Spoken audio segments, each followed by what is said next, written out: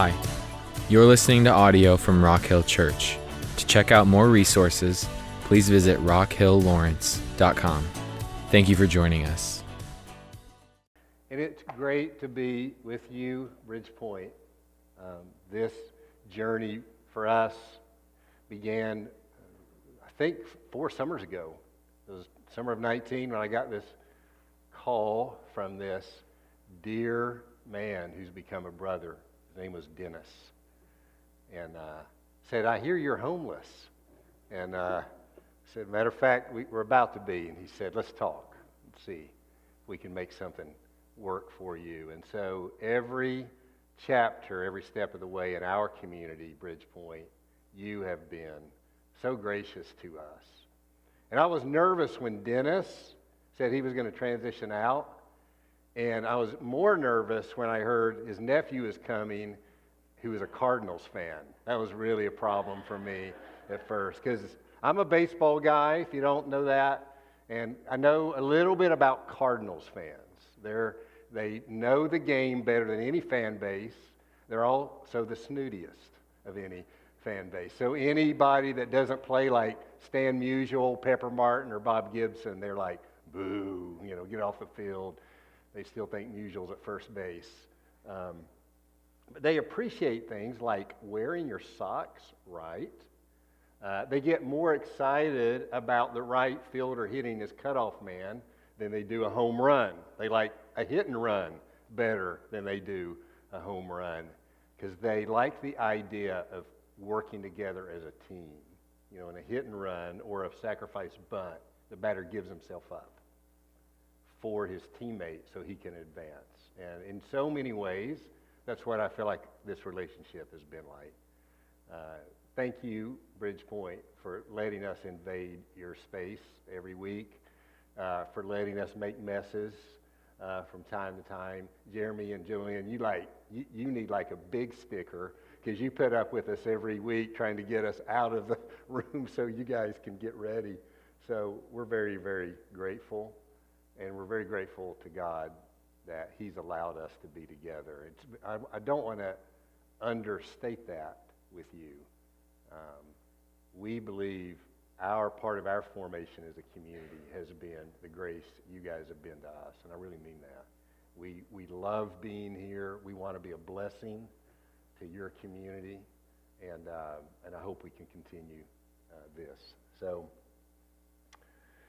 we're going to sit with, for a few minutes this morning, a text from the Prince of Prophets, Isaiah. This passage, which is going to be in the 42nd chapter of Isaiah, is the first of a series of songs in the prophecy Isaiah that has come to be called servant songs. Now, unfortunately, we don't have time to dive deeply in all those wonderful songs, but suffice it to say, for our purposes this morning, that the identity of the servant, it's not explicitly stated. Often when Isaiah is singing about this servant, we're not really sure who he's singing about. Sometimes it seems like it's Israel. Sometimes it seems like it's another ruler, like even Cyprus. But one thing is constant, and there's this consistent undertone in the vagueness of who the servant is, that it's messianic. That Isaiah is not just looking at what's right in front of him and his people, many of who are in captivity. They've been sacked by Assyria, and to add insult to injury, some of them have been taken off into captivity in Babylon. But through all the words, there's this clear looking forward. There's this anticipation. There's this hope in Isaiah's words, even in the midst of a lot of strong judgment, that he's looking forward to a Messiah that's not going to come now for 600 to 700 years. All that to say, when we read Isaiah, think Jesus. It doesn't necessarily mean every word, every line is directly referencing him, but they're all moving in a direction, and the direction is amazing. So we're just going to look at one part of one of these songs this morning. They give reference to a people in exile, a people whose identity has been shaken, a people whose identity is not anchored primarily in the land they're living, because that's been taken, a people whose identity is not tied to a political ruler, because that's also in disarrangement, a people whose identity is not even tied first to family, because many of their families were not with them anymore. Isaiah is addressing a people in exile, and he has a song to sing to them. So let's hear it together. I'm going to read from Isaiah 42, verses 1 to 9. Isaiah wants these people to find a new identity in Yahweh, who's more than just someone who has rescued them. He is Lord over all. He's Lord over all the heavens and the earth, which we're going to hear. He wants them to come to define and orient their life around Him. How could it be otherwise, according to Isaiah? It is Yahweh alone who is glorious in comparison with everything else, including every nation, every ruler, every authority, every power, whether spiritual in nature or earthly in nature. Yahweh is gloriously sovereign, and He does not share His glory with another. We've come to know Him as God our Father, who majestically and compassionately exists as our Father, who supremely has revealed Himself as God the Son in Jesus, and who now powerfully manifests His presence in His good, true, and Holy Spirit. That is now our reality as a people living in exile. So Isaiah's words were for them, now they come for us. So let's hear these words. Isaiah 42, 1 to 9. Would you like to stand as I read, if you can and you're able? You don't have to if you don't want. But let's hear the word of the Lord. Isaiah says, "Here is my servant, whom I uphold, my chosen one in whom I delight. I will put my spirit on him, and he will bring" what? Justice to the nations. Just that phrase inspires hope, doesn't it? Can you imagine with me? Justice for all the nations. He will not shout or cry out or raise his voice in the streets. I had a mentor that used to say to us, don't push, don't pull, don't self-promote. He's saying this is the kind of servant this is. A bruised reed he will not break. A smoldering wick he will not snuff out. He will not take advantage of the weak. In faithfulness he will bring forth justice. He will not falter or be discouraged until he establishes justice on the earth. In his teachings, I love this phrase, the islands will put their hope. It's another way of referencing the Gentiles, the nations. And then in verse 5, he leans in with these words. This is what God the Lord says, the creator of heavens, who stretches them out, who spreads out the earth with all that springs from it, who gives breath to its people and life to those who walk in it. I, the Lord, have called you in righteousness. I will take hold of your hand.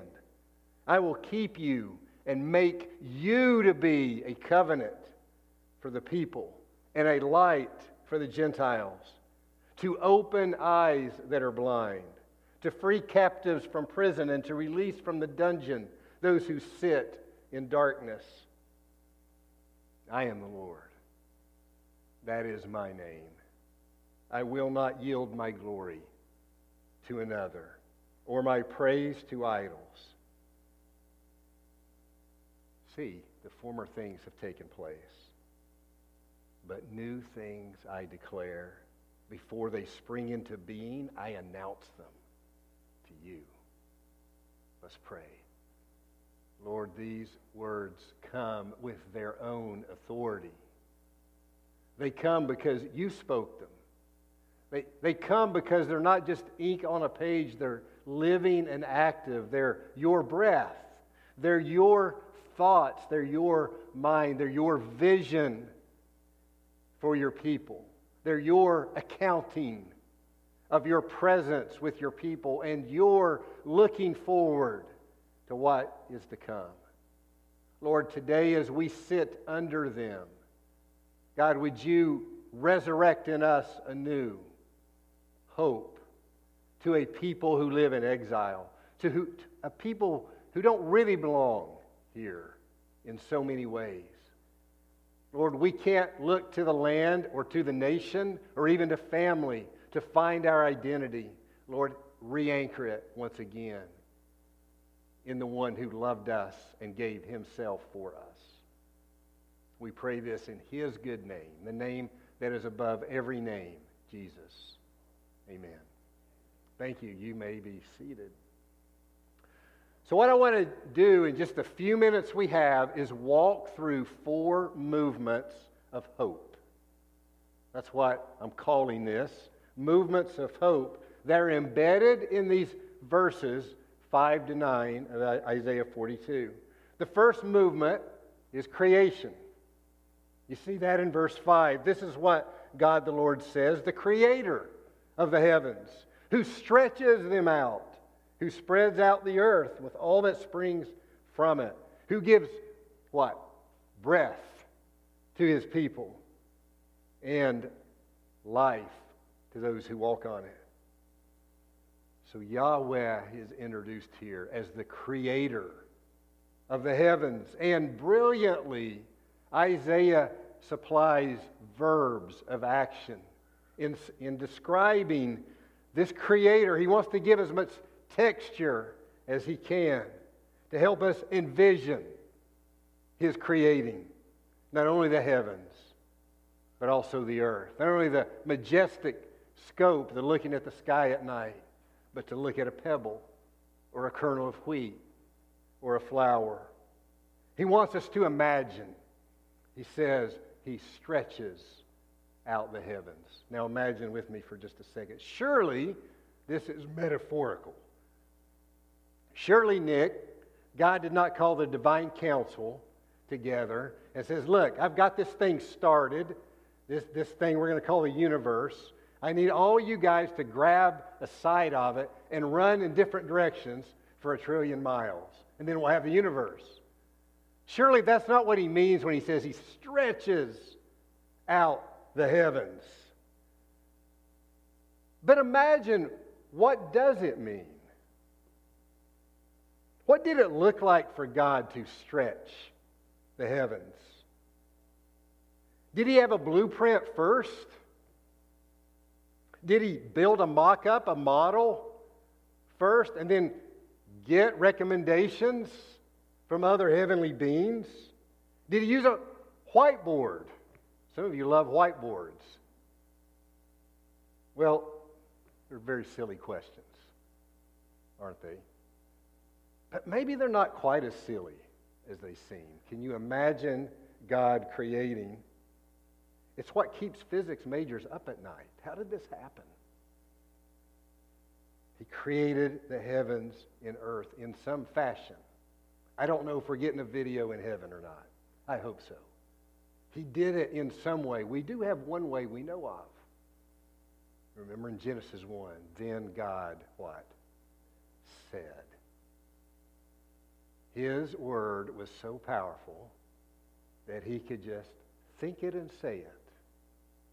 And the raw material, or a sophisticated material, of the universe and the earth came into being. Imagine that with me. Just the power of his spoken word. We know that much. Then God said, let it be light. And there was. Then God said, let the waters be separated. And guess what? They were. He stretched the heavens. God is creator. He was, He is, and He will be.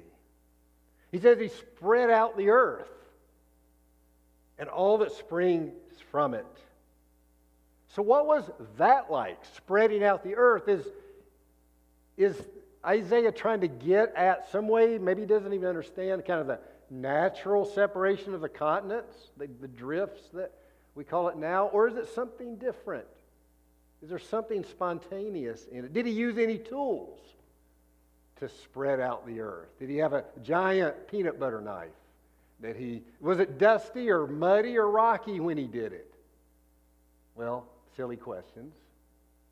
But don't miss the point. Isaiah's speaking to our imagination. But then I want you to watch the direction he goes here with our Creator God.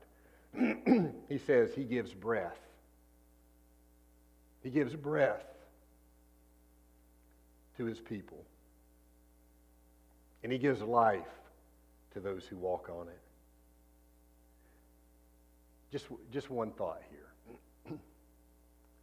It's notable that He's not spreading or stretching the humans. He's simply giving breath. It appears the humans had nothing to do with this. There's no decision. There's no forethought on their part. There's no act of the will. There's no consciousness. God simply gave breath. And they received it.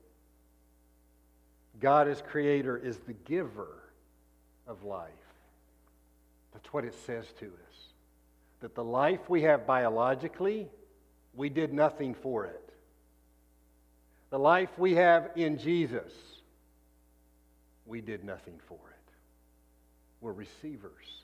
All we can do is say, yes. That's the best we can do. God is creator. In a season, remember this is an exile people, in a season when their field of vision had narrowed, when life closes in, when life gets hard. We've been there, haven't we? It's easy for our vision to get narrow. To this exile people, He's inspiring their vision. He's inviting them to lift their eyes to their Creator and imagine what it was like to have received breath. Because He wants them to be grateful. He's not waiting till they get to come back home to Jerusalem. No, they're in Babylon. And He's saying, right here, right now, you lift your eyes and you look at your Creator and you imagine the life He has for you. Because we are His creation. And in Jesus, we are His new creation. He's doing something new, always doing something new. So that's the first movement, the movement of creation. The second one is in verse 6. I, the Lord, have called you in righteousness, Isaiah says. I will take hold of your hand. I will keep you. Again, 3 verbs. I have, God says, I've called you in righteousness. I will hold you, He says, and I will keep you. I've called you in righteousness. What does it mean to be called in righteousness? What does it mean to have that experience? To be called by a Creator in righteousness. It seems like a wonderful thing.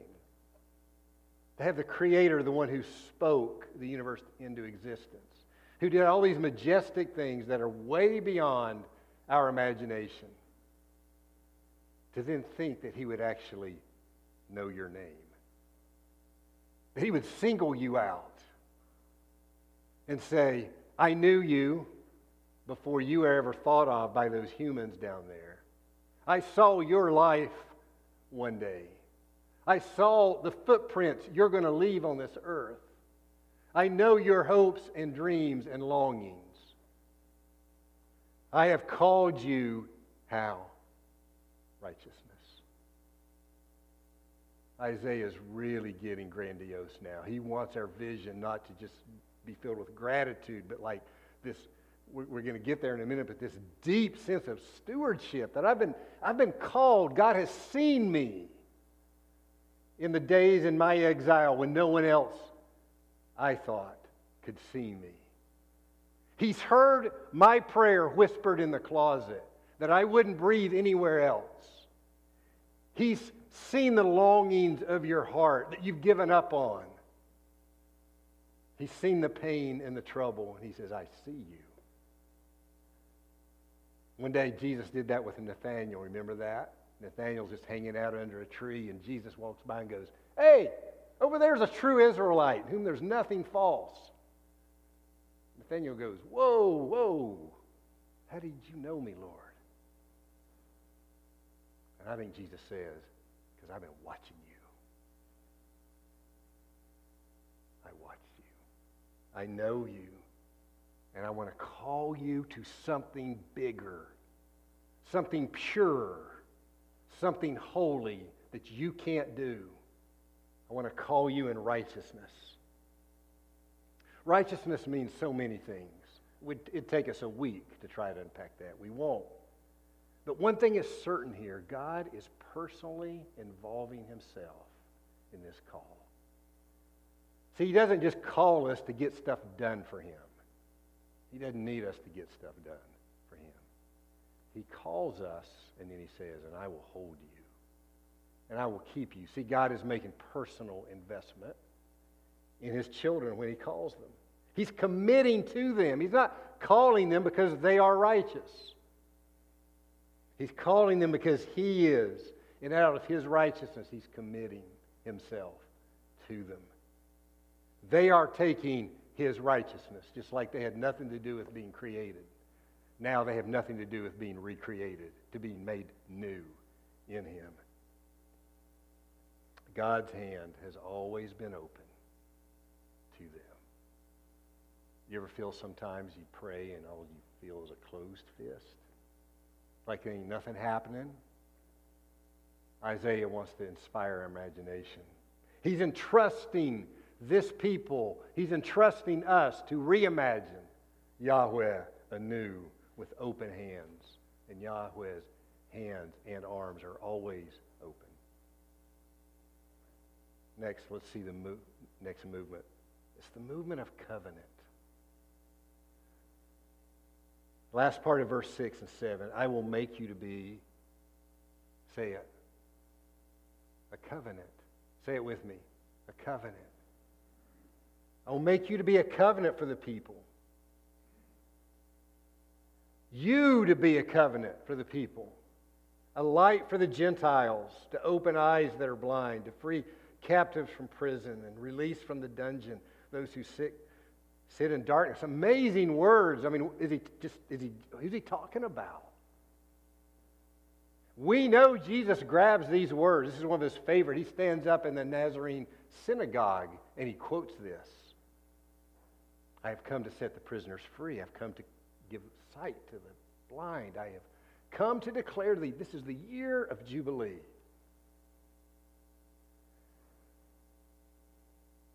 It is a messianic prophecy for sure. It's repeated in chapter 61 of Isaiah, a little bit different way. But it's also coming to this people in exile as a proclamation. And it's so deeply, once again, so deeply personal. I will make you to be a light of truth to those considered the nations outside of the realm of God's blessing. I will make you, he says, agents of healing to those with disabilities, the blind. I will make you conduits of freedom, captives in prison. And through you, I will bring transformation of circumstance, release from dungeon. Now, let's be honest, we can't do any of that. No way. But we know one who does, don't we? We know one who has. We know one who wants to.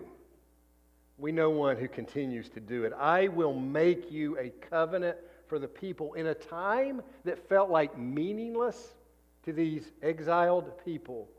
Isaiah is reestablishing something here. He's reestablishing their call in righteousness to be, not for them, for these folks he's talking about, a light to the nations, to those who've been deprived of justice, to those who are blind, to those who haven't been given opportunity. We know this was filled up in Jesus. He took all this and became all of this. We also know the church is the body of Jesus, the body of Christ. And so now this call is given to us. As we live in His righteousness, we become this covenant to the nations. God pursues us redemptively, and He invites us to be faithful, not perfect, faithful to Him in the little we have say over, and it's not much.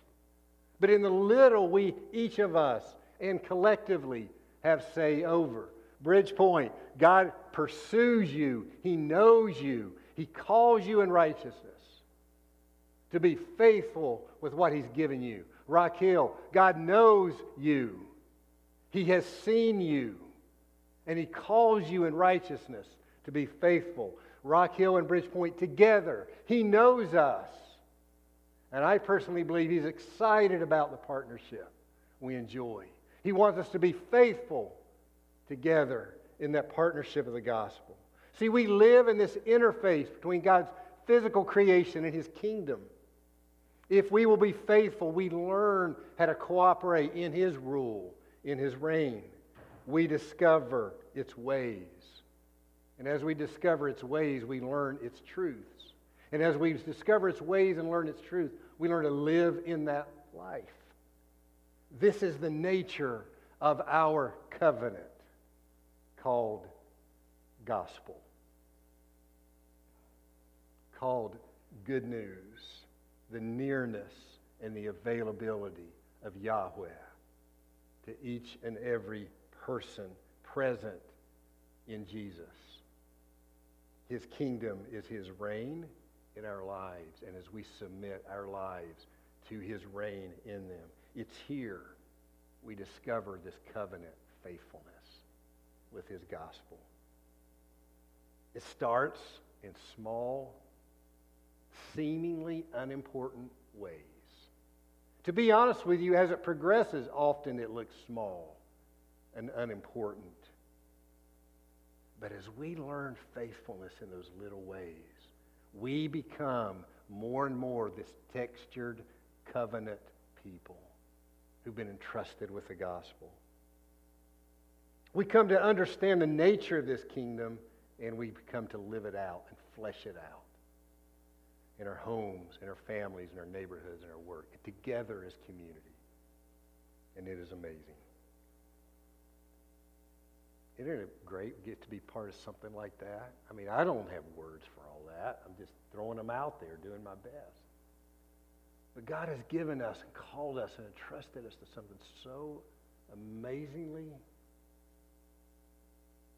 simple that our children can grasp it, and profound that the scholars can't get their brains around it. And He's redeeming the universe through it. Which brings us to the last movement of hope. We're almost done. It's the movement of continuous worship. I had to get another C word because we already had creation, call, and covenant.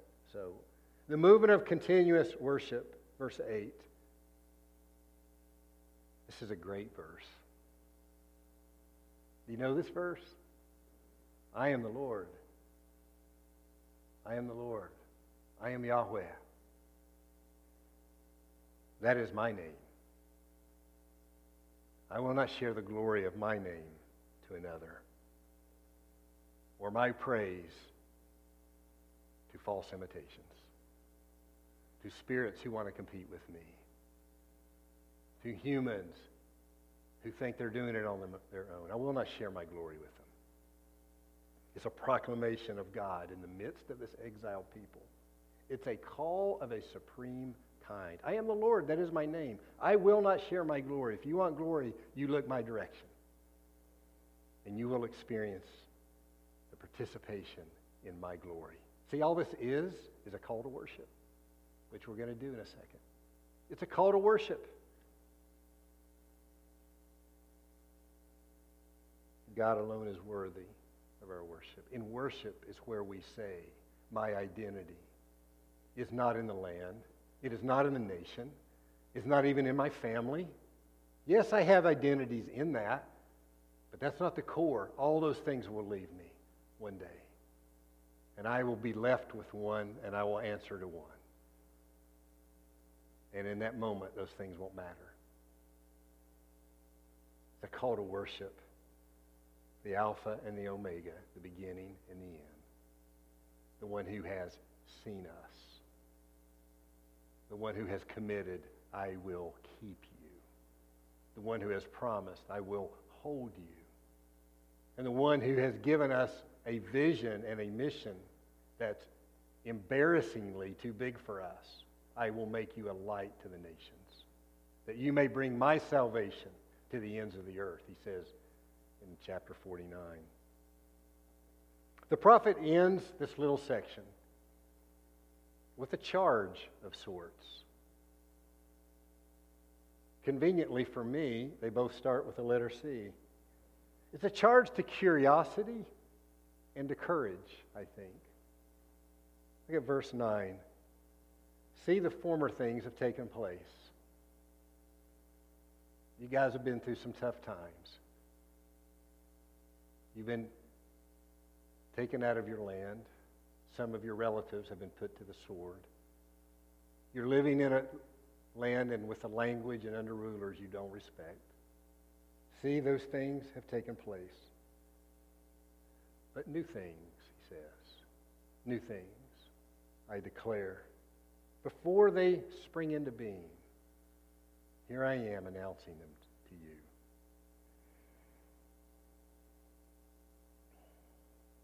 Isaiah liked making much of this new thing language. He says it again in chapter 43. It's part of the same song. You might check it out if you have time later.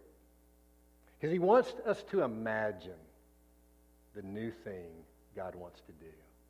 Sometimes it's hard to imagine the new thing when you're in exile, or when your field of vision has become narrow, or life is hard, or you're living with circumstances and situations that is less than what you thought.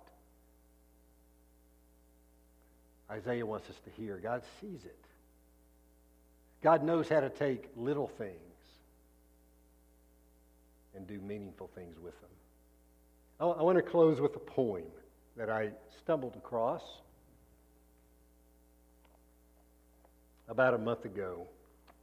I don't know the poet. His name was John Donahue. Maybe some of you know it. But I thought it was appropriate for this message. It kind of hit home as I read it, and maybe there'll be a line or a word or something that might hit home for you. It'll take me about 90 seconds to read it. It's got 5 stanzas. 6. Here it is. It's called For a New Beginning. In out-of-the-way places of the heart, where your thoughts never think to wander, this beginning has been quietly forming, waiting until you were ready to emerge. For a long time, it's watched your desire, feeling the emptiness growing inside of you, noticing how you willed yourself on, still unable to leave what you had outgrown. It watched you play with the seduction of safety and the gray promises that sameness whispered. It heard the waves of turmoil rise and relent and wondered, will you always live like this? Then the delight, when your courage kindled, and out you stepped onto new ground, your eyes young again, with energy and dream, a path of plenitude opening before you. though your destination is not yet clear, you can trust the promise of this opening. Unfurl yourself into the grace of beginning that is at one with your life's desire. Awaken your spirit to adventure. Hold nothing back. Learn to find ease in risk. Soon you will be home with a new rhythm. For your soul senses the world that awaits you.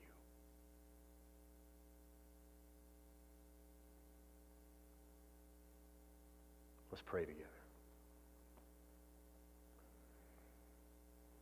Lord, so often we get stuck, maybe, if we're honest, feeling trapped in our little lives, in the things we have say over, our responsibilities that don't look much like the vision we had for them earlier. In the task and the routines and the mundane and, Lord, the pain and loneliness, isolation, sometimes even suffering of our lives. It's easy for us to start slumping.